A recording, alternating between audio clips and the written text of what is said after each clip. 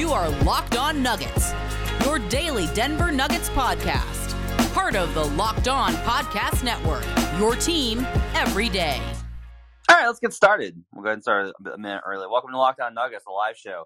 Adam Mares is en route. He told me he would be 7 to 10 minutes, which is a very exact number of minutes. If he is more than 10 minutes, I will be docking him Nuggets points. I don't know what those are yet. They're like Shroot Fox.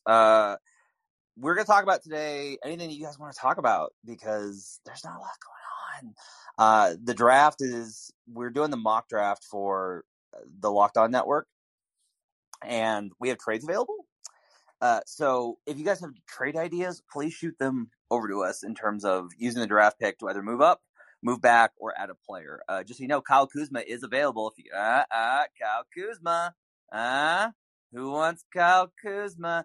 That's available. Otherwise, let me know some ideas. We did do an episode last night with TJ McBride going over the free agency situations, which Omar wants to correct. Omar, what are your corrections that you want to list? You discussed that the TV deal is that they're basically looking to get $8 billion total next time around, right? Yep. McBride expressed some skepticism. I would strongly push back on that. Amazon Prime offered the NFL 9 figures a game for the total package, and that's everything. They wanted all the games, Sunday, Thursday, Monday. They offered 9 figures a game, and they turned it down. So, I mean, I understand like the NFL is in a different category of television rights, but if they're looking to get $8 billion for the whole thing, not just the the Tuesday, Thursday, Monday, Wednesday, Friday national TV games, that seems highly doable. Like a lot of these streaming services are having a lot of success. The UFC on ESPN Plus has been very successful, mostly due to the pandemic because they were the only thing that was on. But their pay-per-views on ESPN Plus have done very well, better than they were doing on traditional pay-per-view. And that's with you have to subscribe to ESPN Plus just to be able to buy the pay-per-view. So I think sports on streaming TV will do very well. You see services like HBO Max. It's rumored that they're going to get a couple of the NHL games. I think they'll do pretty well. And speaking of the NHL, ESPN Plus bought out all the NHL rights. Like there's no NHL.TV, there's no NHL Sunday Ticket or League Pass equivalent. It's just all on ESPN Plus with the subscription service. So, what you were saying, based on everything I read about all these other deals, that seems very, very reasonable. And you also mentioned the CBA opt-out. As of now, I don't think gambling money is BRI right now. Is that true? Because I know the NFL just got it in, and they're looking at like a $250 million salary cap in the next 3 to 4 years. What's your understanding? I was told that the money they are receiving from their official partners like BetMGM and FanDuel are considered BRI. I was told that from the start that was included. Like the NBA has to be very delicate about this is way inside basketball stuff, but a couple of years ago, that's what we come here for. Yeah, a couple of years ago, the NBPA actually did an audit of all of the league's books as part of like the CBA stuff, and they do it for every CBA negotiation. They get an audit of all the books. They're legally allowed to do so. And you just find like a lot of ways that teams and owners hide money away. And like honestly, like there's been a lot of concern through the years that altitude was a mechanism to do so. I am not reporting that any evidence was found thereof. I am just saying that I've heard that there are concerns about NBA owner-owned media stations essentially being ways to hide BRI. So the end point of this is that I do think the gambling money will wind up being in the BRI. As far as like the media deal goes, I think something to keep in mind is there's two ends of the spectrum, which is these large media deals do seem extremely lucrative. On the other end of it, you do have the fact that the RSNs are basically just like evaporating, right? Like Bally's bought the Comcast, like those are evaporating. So I think the question really is, are the mass number of NBA games losing value in the regular season in part because of how the players treat them? But then are the large packages still gaining value? I think the answer is probably yes, just based off of the fact that there's so much competition and so many options for streaming. You have so much content produced every single day. Like Netflix has something new every single day. Amazon and Hulu have something new every day. It feels like that in order to differentiate yourself, you need something that's absolutely must watch, and sports are that. So I'm with you that I kind of think that that's likely that the TV deal will, even if it's not $8 billion, like if it's $5 billion, that's still a $3 billion increase year over year, right? So I'm kind of with you on that. 8 seems pretty possible with all the competitors in streaming and what directors and different sorts of studios are being paid. Like if you knew what Netflix Amazon just bought the rights for Fast 9 for their IMBD.TV, and they paid a boatload for that. And that's a movie that they're going to put on a free service with ads. Is the Bally's, the sports people, are they the same people that did the gyms, or is it a different company?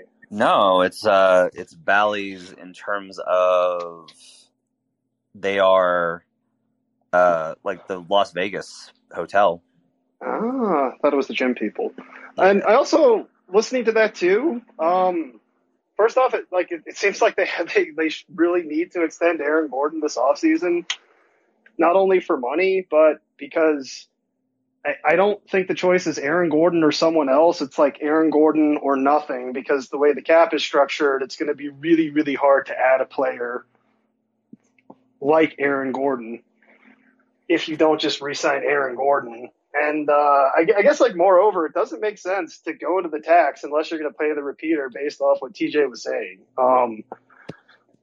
His work seems pretty thorough. TJ's a bright guy, and he knows the cap. But like you were saying, if you just go into the cap for 1 year, those are all going to be long-term extensions. If you go into the tax for 1 year, they're all long-term extensions. You're just looking at maybe you get a year or two of a tax team, and then you just sell everything for pennies on the dollar, and you're left with Nikola Jokic and nothing, or maybe Jokic, Murray, and nothing, and maybe those guys want to leave. So here's what's an interesting question, right? Is Nikola's getting older and getting wiser, and he's hanging out with all-stars more and learning more about how this stuff works, and his agent and representation will probably inform him on this stuff too. I think part of the conversation is Jokic has the ability to keep the pressure on them at all times, because if Joker comes out, if he doesn't sign an extension, that's the best way to apply pressure. If you're like, hey, we're winning, this team is giving me my best chance to win a championship, we can win a championship with this team, I believe in this team, you keep it together and I'll re-sign. But if he signs the extension, then that frees them up it guarantees his situation, right? He doesn't have to worry about anything. Sure.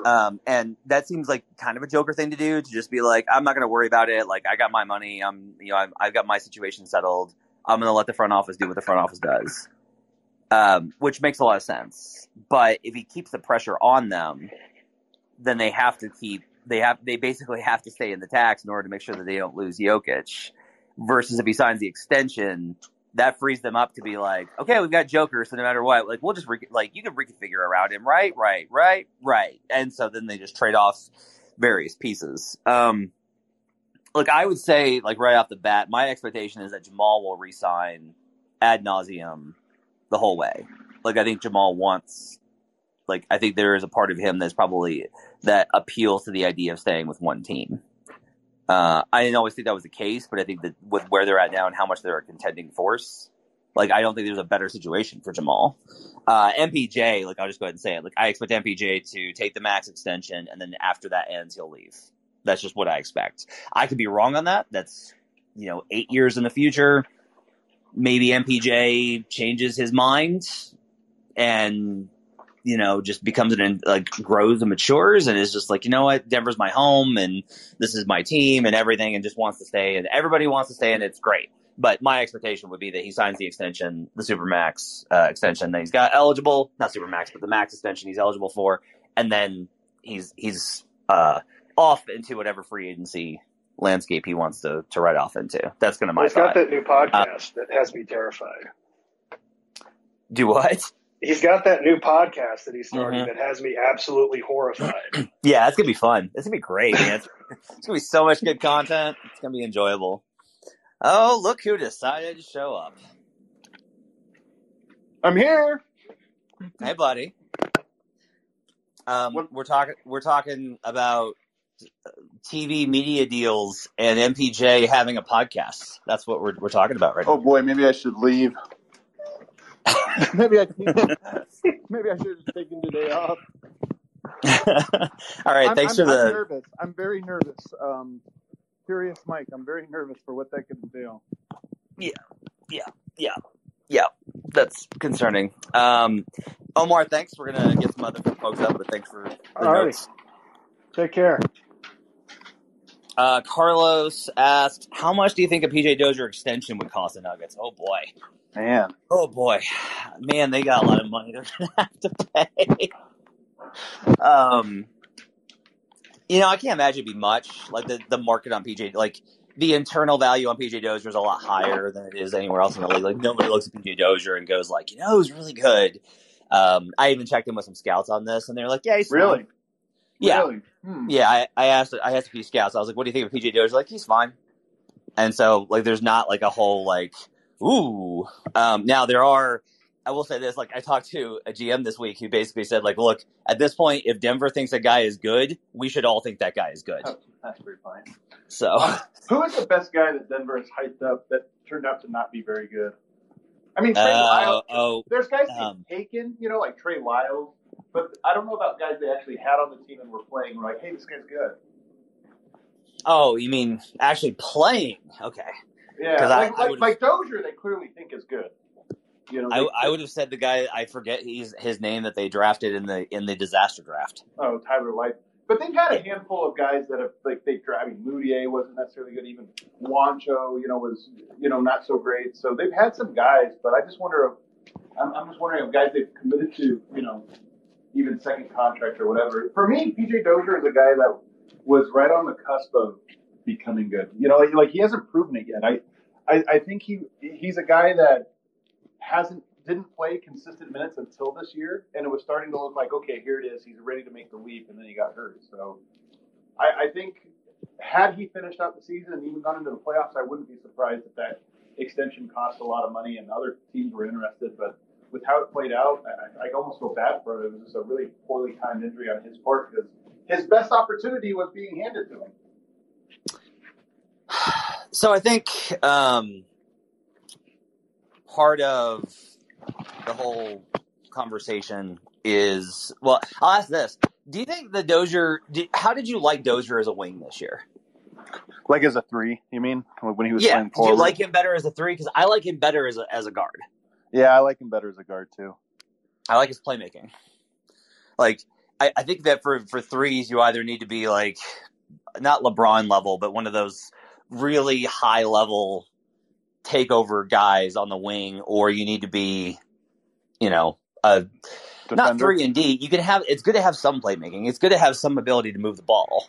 I'm not saying not to have it, because playmaking is at such a high value right now. But I think that's the exciting thing with Dozier is that if he can get a shot where it needs to be, there's so much that he can do. That's the kind of guys that you need. Because I'm fixated on this after watching the Suns last night, where I'm just they just don't have any weaknesses. Right. In terms of, there's not a guy on defense that you're we're going to target him, and there's not a guy on offense that you're we're going to leave him alone. Right.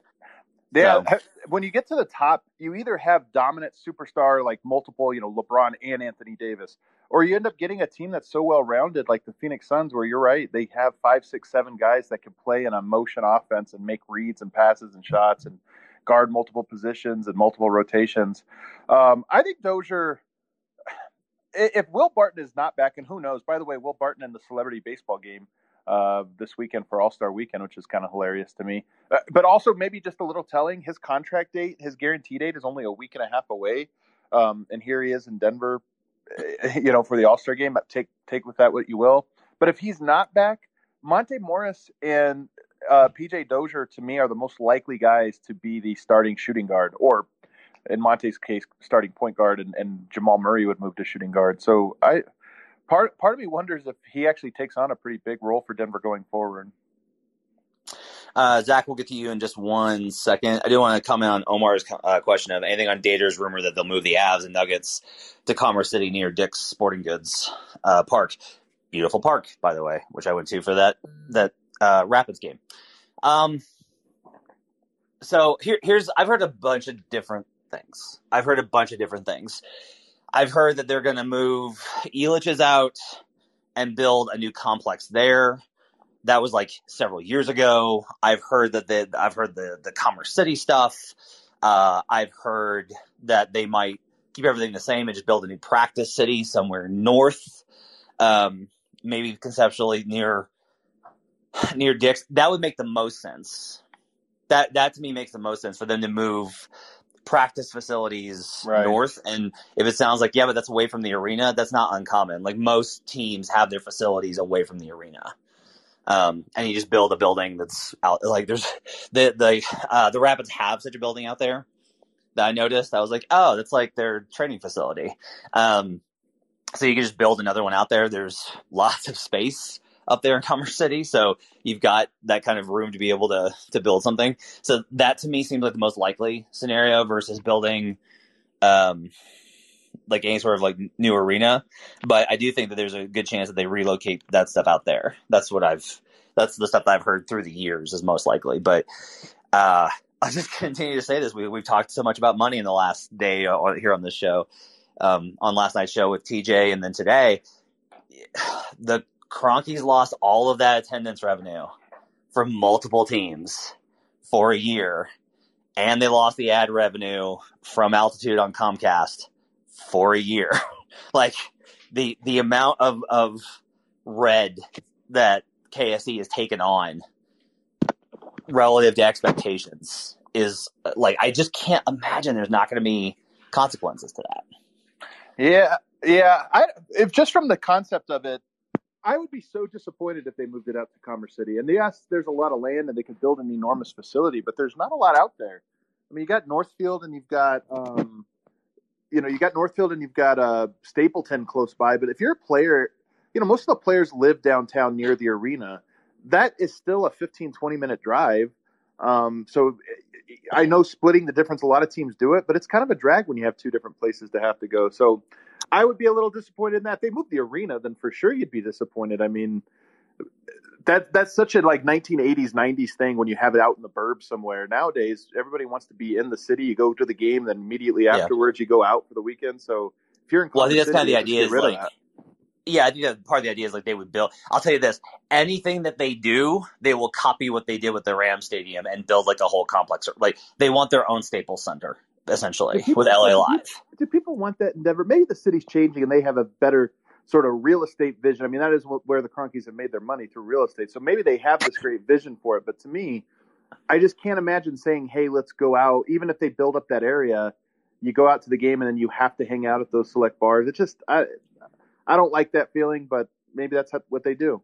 I'll also disagree with you on the players, because the players I talked to in various places, both San Antonio, Cleveland, who has a facility like this, and Oklahoma City, I asked them about it. And like, granted, this is San Antonio, Cleveland, and Oklahoma City versus Denver, but the players did say, they're like, no, the reason I like it is because everything is in one place. They're not on different floors or levels. Right. And I get to just like go out. It's removed from everything. It feels like I'm just in a place to work. Like they actually like that. And then there's not the interruptions of stuff, because a player on the Cavs once told me, he's like, we have like I'll go in to go practice, and it's like, oh, we have to use this other court today, or we have to do something else because there's a stadium show, like there's a concert.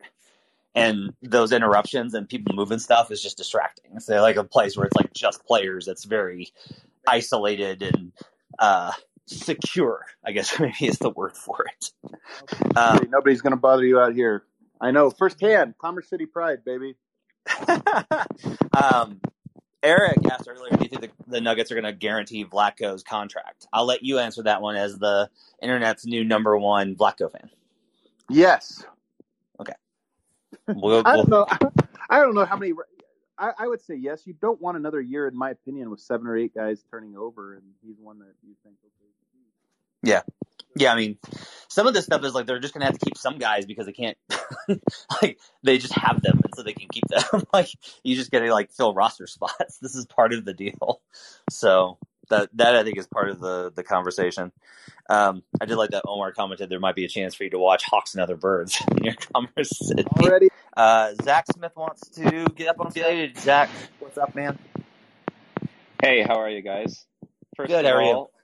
Yeah, first of all, just wanted to say thanks for running the show. It's a really good resource for me to follow the Nuggets from very far out of town. So thank you very much. And I was listening to just your last pod about the free agents. And before that, I was looking over the free agent list, and I saw TLC, Timothé Luwawu-Cabarrot from the Nets. And he didn't play a lot this year, it seems like, but in the bubble last year, he was really great, and he's a guard, or wing type player, 3-and-D maybe, and could be like a margin pickup that the Nuggets might want to hit. What do you think about that? I'm not a huge TLC guy, but I remember when Nuggets fans were really clamoring for him back when he was first drafted. But to me, he's just a guy. I don't even know that he's a guy that you look at the Suns and this Bucks team and you think, okay, their worst players that are getting rotation minutes are still pretty good and reliable, especially in Phoenix's side. I don't know that Timothy. What would I consider him to be reliable for in an NBA Finals game? I don't think his shooting is a little streaky. I don't think his defense is fantastic. So he's just kind of a mediocre at all things kind of guy to me. So we were talking about this last night on the show, Adam. TJ and I were about their limited options if they opt in. If Will and Jermichael opt in, and then basically it's going to be like the MLE, right? And so you're maxed at between 8 and 9 million. And so the question is like, can you get a guy that is in this free agency class that's actually going to be a guy you trust in an NBA Final Series with the MLE for this team? I think that there's guys that you can be surprised by, right? Like nobody expected. If I told you a year ago Cam Payne was going to be a serious contributor for a Finals team, you would have said I was nuts. And if I said Cam Johnson was going to turn into Klay Thompson, you would have been like, that's crazy. So there's obviously opportunities for guys to step up, but I think Luwawu fits in that category of some of the guys that TJ and I talked about, which were like guys like Reggie Bullock and those kind of guys. Yeah. And they are just guys, but I think you're just trying to buy minutes where you're not like the Bucks guy is like Bryn Forbes. Like he's just a guy, but the problem is like Bryn Forbes. Well, no, but he's a shooter. No, see, that's what I'm saying about TLC is Bryn Forbes is an elite shooter who's kind of bad at everything else. But at least you could say, okay, we need some shooting, so let's throw him out there. I'm not sure what you get with TLC. You just get a guy that's okay. And that works. Like a first-round player, okay, that works. A jack of all trades, he fills in the gaps. But the more you get up and the more teams are like, okay, we can really start to take things away, now all of a sudden you're needing a guy to step up and make plays. And I think there's like a ceiling on all of his skill set. Yeah, and I mean, Cabarrot shot 31% from 3 last year for the Nets, which that's got to be like a little concerning. Like, yeah. That I will say that's a little concerning. Like, I think the athleticism is good. He's got a little bit of shiftiness on the handle. But like, if my choices are between, like we mentioned last night, Reggie Bullock or Cabarrot, I would definitely lean towards Bullock. But I'll say this, like if they brought on Cabarrot, it wouldn't be, I don't think, outside of kind of their history, and I think it would be like, again, fine. It just wouldn't be an upgrade. It wouldn't be like and they got Cabarrot now. You'd just be like, all right, and then here's a guy that's going to get some minutes. What about like a Fournier? Yeah, we talked about him. I just, after how his time ended, which was in the Conley era, I can't see Tim being like, yeah. I personally can't see him coming. Like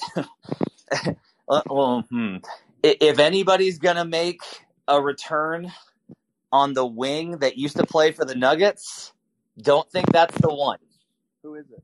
I don't know who you're referencing. There's a guy who is often discussed as deserving his name in the rafters. So you think? No way. I think so. No way. Well, Melo, or you're talking about Melo? I assume. Unless you're thinking. Yeah. Melo is. They're telling me that you need to take your hand off that you're touching the mic, and that's why you sound far away. I'm not. I don't know what the. Yeah, whatever you just did, fixed it. Man, I must be like a bad connection on my wire because it must be sensitive. But anyway, there's no way I could see Melo. First of all, I keep telling people I'm convinced. We talked about this earlier. I'm convinced Chris Paul and Melo are both going to be in LA with the Lakers, and it's just going to happen. People need to prepare especially Chris Paul gets his championship in Phoenix, and it's like, okay, nothing left to prove. But no, I don't think Melo even has a role in Denver. I don't know what he would bring to the equation.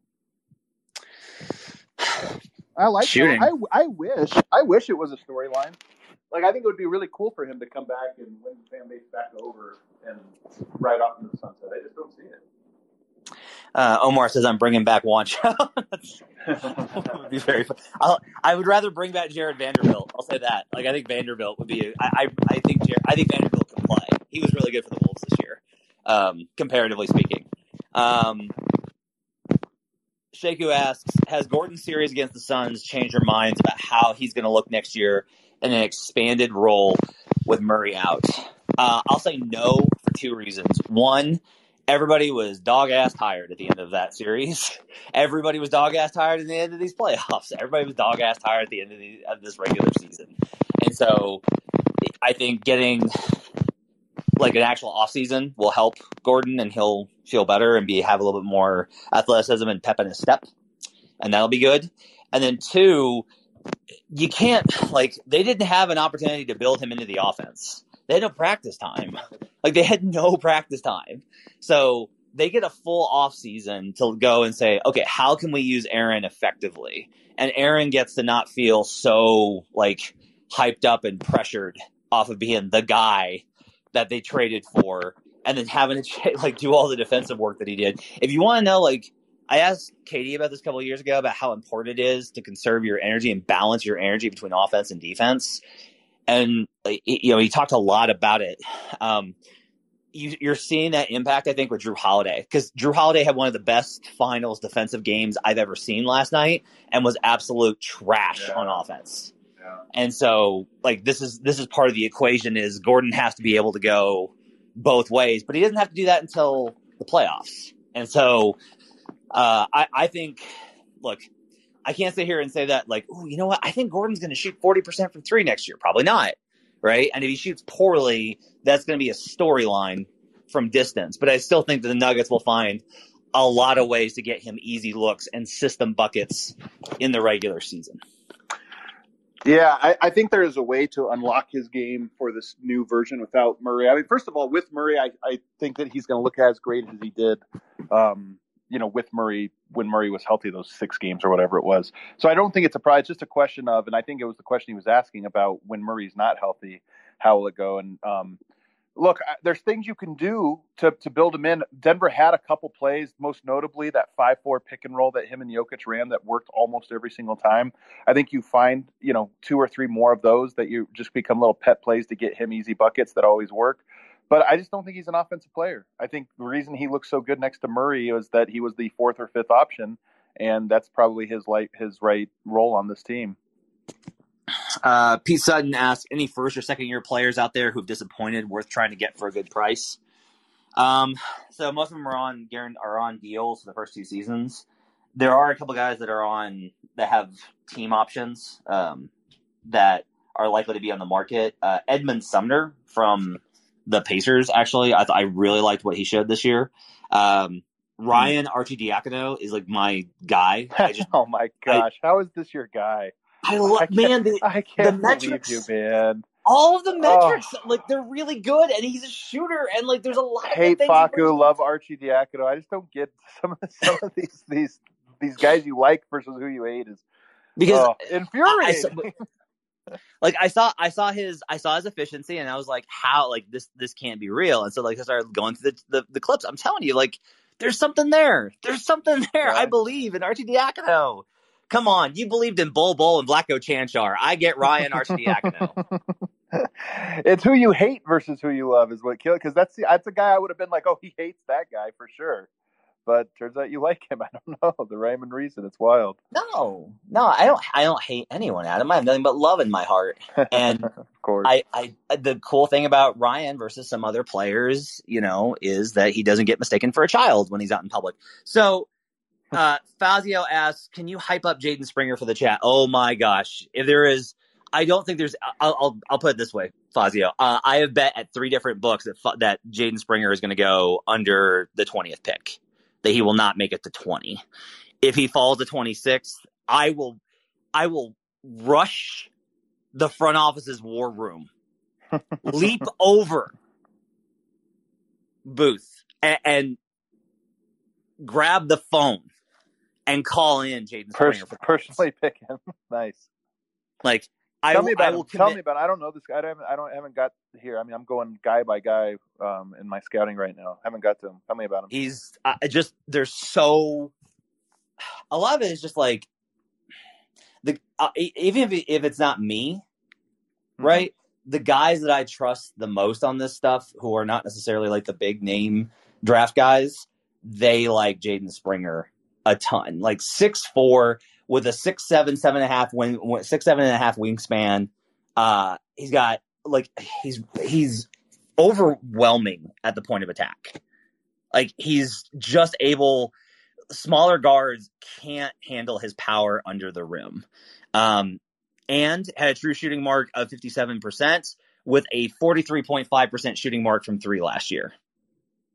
Like, he's not going to be a primary scorer. He's not a superstar, but as a complimentary guy, I would do, if I were a team, he's the guy in the top 20 that if I'm not getting a top 5 pick, I'm going after. That's crazy. Wow. I'll have to check him out. Where did he play? Where did he play? Tennessee. Okay. Yeah, Tennessee. I have one of my guys has him before Moses Moody. That's how good that's how much this guy believes in him, and he's a guy that I really trust. So, let's see what else. What are the odds we get a Devontae Graham on a 1-year deal where he tries to improve his value? Man, I don't know. Like the Hornets really like him, so I have no idea what Devontae's going to get in free agency. He might be one of those guys that falls through the cracks, and it's like, oh, nobody took him. You'd have the same problem with his size. Like that's the issue, is if you can't add Devontae Graham to a backcourt that's Monte, Facu, and him. Like if you moved Facu and added Devontae, but one of the issues I think with like bringing over Facu, it's really difficult to be like, to finally convince a guy to come over from a storied, legendary overseas career and then trade him. Like that would be very unlikely. Yeah, in my mind. I agree. But that's the deal with Devontae is like, look, if they traded Monte and something else to get an upgrade, then sure, I think Devontae fills in fine. He's not as good as Monte in terms of his reliability, but he's more explosive. He's like a phenomenal shooter. So there's that opportunity, but I'm just not sure that the fit is there. Shaku also asked, I'm behind on my Nuggets coverage. Has there been any word on Porter's back tweak, hopefully minor, and if they plan to extend him or let him reach restricted free agency? The expectation, so I haven't talked to anybody in the Nuggets about this yet. I tend to want to let things percolate a little bit before I go digging. I will tell you that my expectation is that he gets the max extension this summer. Do you have any reason to think that that's wrong, Adam? The only thing I would say is that there's all those interesting sort of, you can only have so many max guys, and I know they have a spot available because Jokic did the they had incentives built in. So I wouldn't be surprised if it was similar for MPJ, where there were some incentives that maybe are even slightly less likely than Jokic's were. So max-ish is what I would say. Max-ish. That's a good term for it. Like one of those deals that gets reported by Shams at like a figure that is 16 million more than what he's actually going to wind up with the incentives. Exactly. That sounds about right. You play 70 games, it's about $500,000 bonus every single year, and right. By the way, breaking news: Monty Morris is reporting Marcus Howard will lead Summer League in scoring. Lock. Monty Morris hyping up Marcus Howard as a scorer. Was it us that were talking about this the other day about how we just talk about Marcus Morris as if he's a traditional two-way, which he might be. I mean, the odds are that he's just your two-way guy that's around for 2 years and we never hear of him again. But he is a good shot maker. Maybe I always wonder if there's like these guys could be molded into be these silly scorers that have some kind of role. I'm not really buying it necessarily, but maybe. Oh, I think he absolutely can. The best thing about Summer League is that there's no organized offense whatsoever. We're getting static on your end again, buddy. God, man, how is this happening? Do you have AirPods? Somebody in the chat suggested AirPods for you. Try. No, so like in Summer League, there's no constructed offense. Like there's no organized offense, so the guards get to do whatever they want. This sounds awesome for Marcus Howard. Like, I'm going to try to get the books to put up player props for these Summer League games. And then I'll just bet the Marcus Howard over in every game. Because, like, I don't think there's any big man. I mean, I guess you would assume Zeke's going to play. Right? What's that say? I just hooked my AirPods up. Maybe this is better. I don't know. Yeah, it sounds great, buddy. It sounds so good. Thank you for doing that for us. We really appreciate it. For sure. I said, do you think Zeke plays in Summer League? We assume so, right? Oh, he's going to dominate. He's going to play for sure. Yeah, I think there's of course. I think absolutely he's going to play. Jack, and he's asked, the guy I'm most interested in watching. By the way, Marcus Howard will be fun, but I'm much more intrigued by Zeke Naji and Bol Bol. If he's still on the team. Bol Bol is still on the team. I mean, who knows? Jack is trying to put me in a not Sophie's choice, but something close to it. With who do you value more, Collins on a max or MPJ on a max? That's tough for me. Gosh, immediately, John Collins. Over the course of the contract, MPJ. Like, I just feel like it's going to take MPJ a little while to get to that level where we're like, oh no, like he comes in. I can see him coming like 2 years from now. He just comes out and we're like, oh, somebody learned how to dribble and just is absolutely destroying everyone. But I think it might take a little while.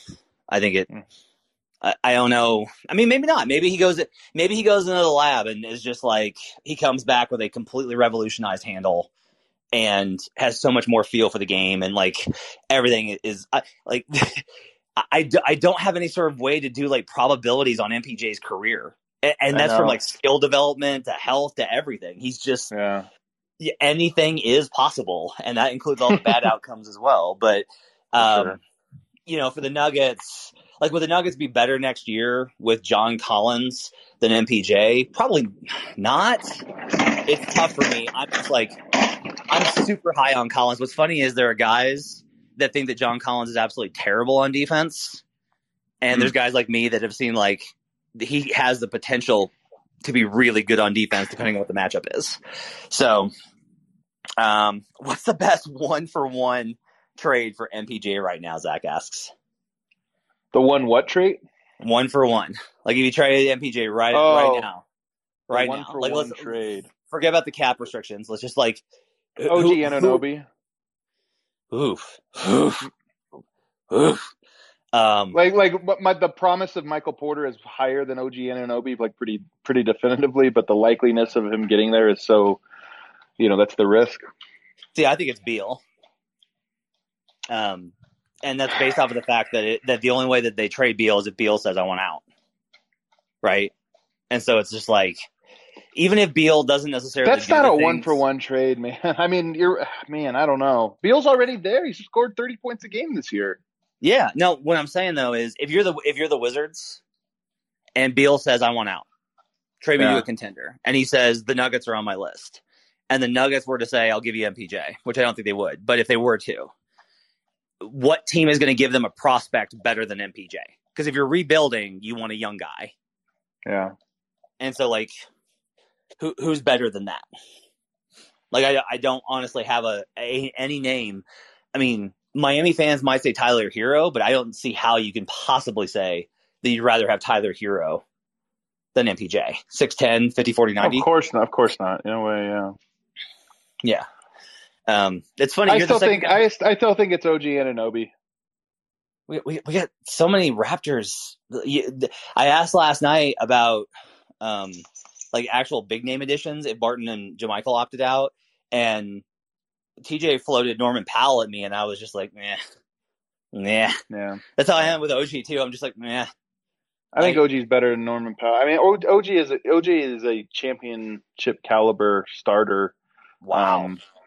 Well, I mean, didn't they win one with him? So part of this is not revelatory, but did he start? He's to me elite defender, reliable shooter, low mistake player. He's just not a star. Yeah. But you probably don't have to pay him like one, and MPJ you do. That's the thing that's what's so funny about molds of players is Michael Porter is a star mold. So whether or not he actually becomes one, you got to pay him like one. I think he will become one, by the way. People know, whenever I have these conversations, people are like, man, you're so low. I'm very high on MPJ. You know this, Matt. Like I'm very high on his upside, but it's just a risk, man. Players reaching their upside is very difficult. It takes a combination of a lot of different things that I think get overlooked, and we'll see. I think you and I both think that his ceiling is higher than most people's like what they think of it, and I think you and I both think that his floor is lower too, because I think we're more aware of the limitations, risks, and like the things that can go wrong from some of this is what the player decides, right? Like MPJ has to make decisions about what kind of player he wants to be and how great he wants to be and how open he is to criticism and how he matures and grows. Because some guys, I say this with like full knowledge that like I don't think I was a mature 28-year-old. I don't think I really started to mature until I was like 30. And so I think some of that perspective is built on what MPJ decides. Like if MPJ stays healthy, that's part of it, but it's also, all the stuff that Malone's tried to do to get him to buy in, does that translate? I think those are questions that matter for determining where MPJ ends up. Right. OG was hurt when they won, Sheku says. I don't remember that. I think he was. Sheku, that was 2 years ago, which might as well have been 20 years ago, because I don't remember anything before the pandemic. Just, I'm lucky I remember who Nikola is. This is your classic, like, guy who hits base hits versus guys that hits home runs. Like OG Anunoby is just a solid base. Like, you just know what you get from him. Yeah. Zach Ashley asked about, would you do MPJ for Domantas Sabonis? No. I mean, what does Nuggets have a need for Sabonis? Yeah, I don't think they don't have any need. He's not going to play next to Yoke. Passer, they play well together, but that's just not what you need. So, love Sabonis, but no, that is not. Now, would I do? Oh boy, here's one. Would you do MPJ for Brogdon? No, for me, Brogdon. I love Brogdon. He might have gone to become the most overrated player to me. Like, he's a really good player, but that's a stacked position, and he's pretty good, but he's not. You watch these playoffs and you see a Devin Booker, a Chris Paul, even a Drew Holiday. Sure. You see that you see what it takes, and then you go like, Brogdon's really good, but is he better than any of those guys? And what do you? And if not, then is he like Jamal Murray? In my opinion, can go toe to toe with Devin Booker, whether he's good enough or not. I would not at all be surprised if he outgunned him in a playoff series at the highest level. Malcolm Brogdon, 100%, I would be surprised if that happened. Yeah, but I guess the question is, like, next to Jokic, could their performance be superior to, like, could that be a counter to what Mikal Bridges gives you, right? Playmaking and shooting. Oh, right? Malcolm Brogdon could definitely be Denver's fourth best player, or fifth best player. Yeah. I just want to ask this question, because you've floated the idea in the past. If there was a conceptual framework. I'm not going to try and get into what it would cost. Okay, let's assume that the Nuggets keep Jokic, Gordon, and Murray, and MPJ is like in the ether here. Okay. Would you want Ben Simmons on the Nuggets at this point? Alongside Gordon, I don't think it makes sense. I mean, as much as people know I'm all aboard Ben Simmons, I think he's incredible, but you have to kind of build the team around him as much as you do anybody. It's very precarious how you bring him onto the team, and if it's with Gordon, it doesn't make sense to me. If Ben Simmons if you trade Gordon, like for whatever you could get for him, then maybe. I do think a Simmons, Murray, Jokic trio makes a lot of sense, but your 2 and your 3 then I'll have to be very carefully picked. If Simmons said he was willing to play power forward, would you trade Gordon and multiple picks for Ben Simmons? You going to keep Michael Porter? Yes. Oh, in a heartbeat. I've been floating this around. Like, there's honestly nothing I wouldn't trade if you could keep Denver's current big 3, with MPJ. There's nothing I wouldn't trade. No future picks, players, or anything, because I honestly think that there's very few teams that have 4 players as good as those 4. I don't think there's any, actually. So automatic, and they fit together. In my opinion, they fit together very nicely. So no question about it. Zach asked, did anyone talk about the weird Murray to Lakers stories in the last couple of days? I haven't seen them. Me either. I tend to ignore most of this. I'll just say that, like, Denver's not trading him, so I don't know how that would even happen. Like, Denver's not trading him, and they're not going to trade him to Lakers. I said earlier that I think Jamal is more in the mindset as long as the Nuggets are contending. Now, look, this is where we talked about all the stuff with the Kroenkes. If they go in and they're like, sorry, we can't do the extensions for both because we lost too much money, so we're going to need you to avoid the cap. Like, if that's a decision that they make, the players will notice it. Like, you had better put Jamal, I think even more so than Nikola, will demand that they do what they have to put a contending team around. And if you don't, Jamal is going to remember that the next time that his deal is up. Jamal went to the Raptors finals, and then last year he couldn't go to the finals, right? It was in the bubble. And then this year he's been in Phoenix for the finals, and I've seen some people upset about it. I don't mind it. I actually think it's really interesting because, to me, Jamal Murray wants it so bad. Like, part of me thinks he's just taking in the atmosphere and the feel, and in a weird way, maybe he'll be even more prepared should he ever arrive at the finals, just because it's like he's breathing. He's trying to get the experience, So I think absolutely he wants to win, and you're right. He will notice if Denver's not doing everything they can. Why would people be mad at it? I'm confused. Well, first of all, Matt, is this your first day on the internet? People can be upset about it. The color of a person's shoes they can be upset about, but true story. Yeah, I guess I would just say that, like, it's not like Jamal. Even if Jamal was healthy, there's nothing for him to do. This is the time. Like, this is the time when the NBA trainers are like, no, just go get your body back to normal. Like, just go rest. Don't. If you want to work out, it's okay. You can play a little bit, but, like, you need to be real, and you ramp up slowly over the course of the off season, right? With the injury, he's not even able to do that stuff. I'm sure he is doing that stuff. I'm sure he's got a gym in Phoenix that he's working out at.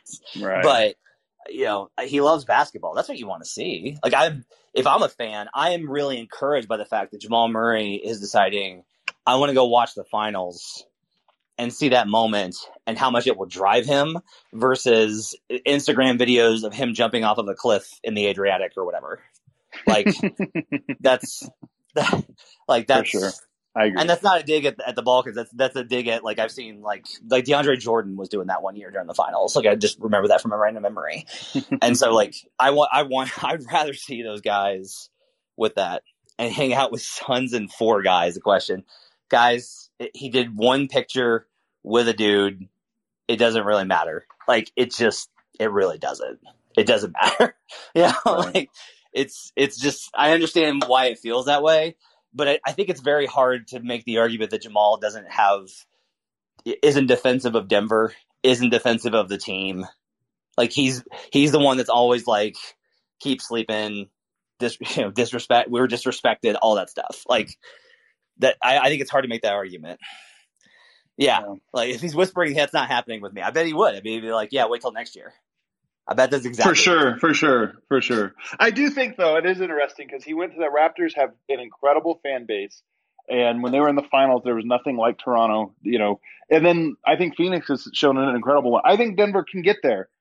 They've had very good, they've had some very good crowds even recently. I think that with them not being on TV, there's been a huge halted momentum. And you talk about, will players notice, if the Kroenkes aren't willing to go into the tax to build a contender? I also wonder if they just realize, like, hey, man, why is our city not on fire like all these other ones for their basketball team? Yeah. And I just, I don't think you can walk around Phoenix right now, based on all the things we're seeing with players going to the airport to greet the team. I don't think you can go to that and see, like, oh, wow, that's better than what we have right now in Denver. Yeah. No, the Nuggets fever is very mild. It is a mild fever at the moment. It's very it's very like 99, 99.5. You might you might keep them home from school, but you're more annoyed by it than anything. That's the fever. Put them on TV again, and they're going to take over the city again. Will that happen? We'll find out. All right. That'll wrap it up for Friday's live show. Thanks for joining us, guys. You guys are awesome as always. I love doing these. These are so good. You guys' questions are so good. The community's so awesome. Make sure to rate, review, and subscribe on iTunes or Spotify or wherever you're listening to this podcast. Make sure to follow us on Twitter at Locked On Nuggets. We'll be back next week with another live show on Friday at noon. Episode of this podcast. This episode will be up in the feeds later today. Thanks for joining us on Locked On Nuggets. For Adam Mares, I'm Matt Moore. Thanks for joining us on Locked On Nuggets.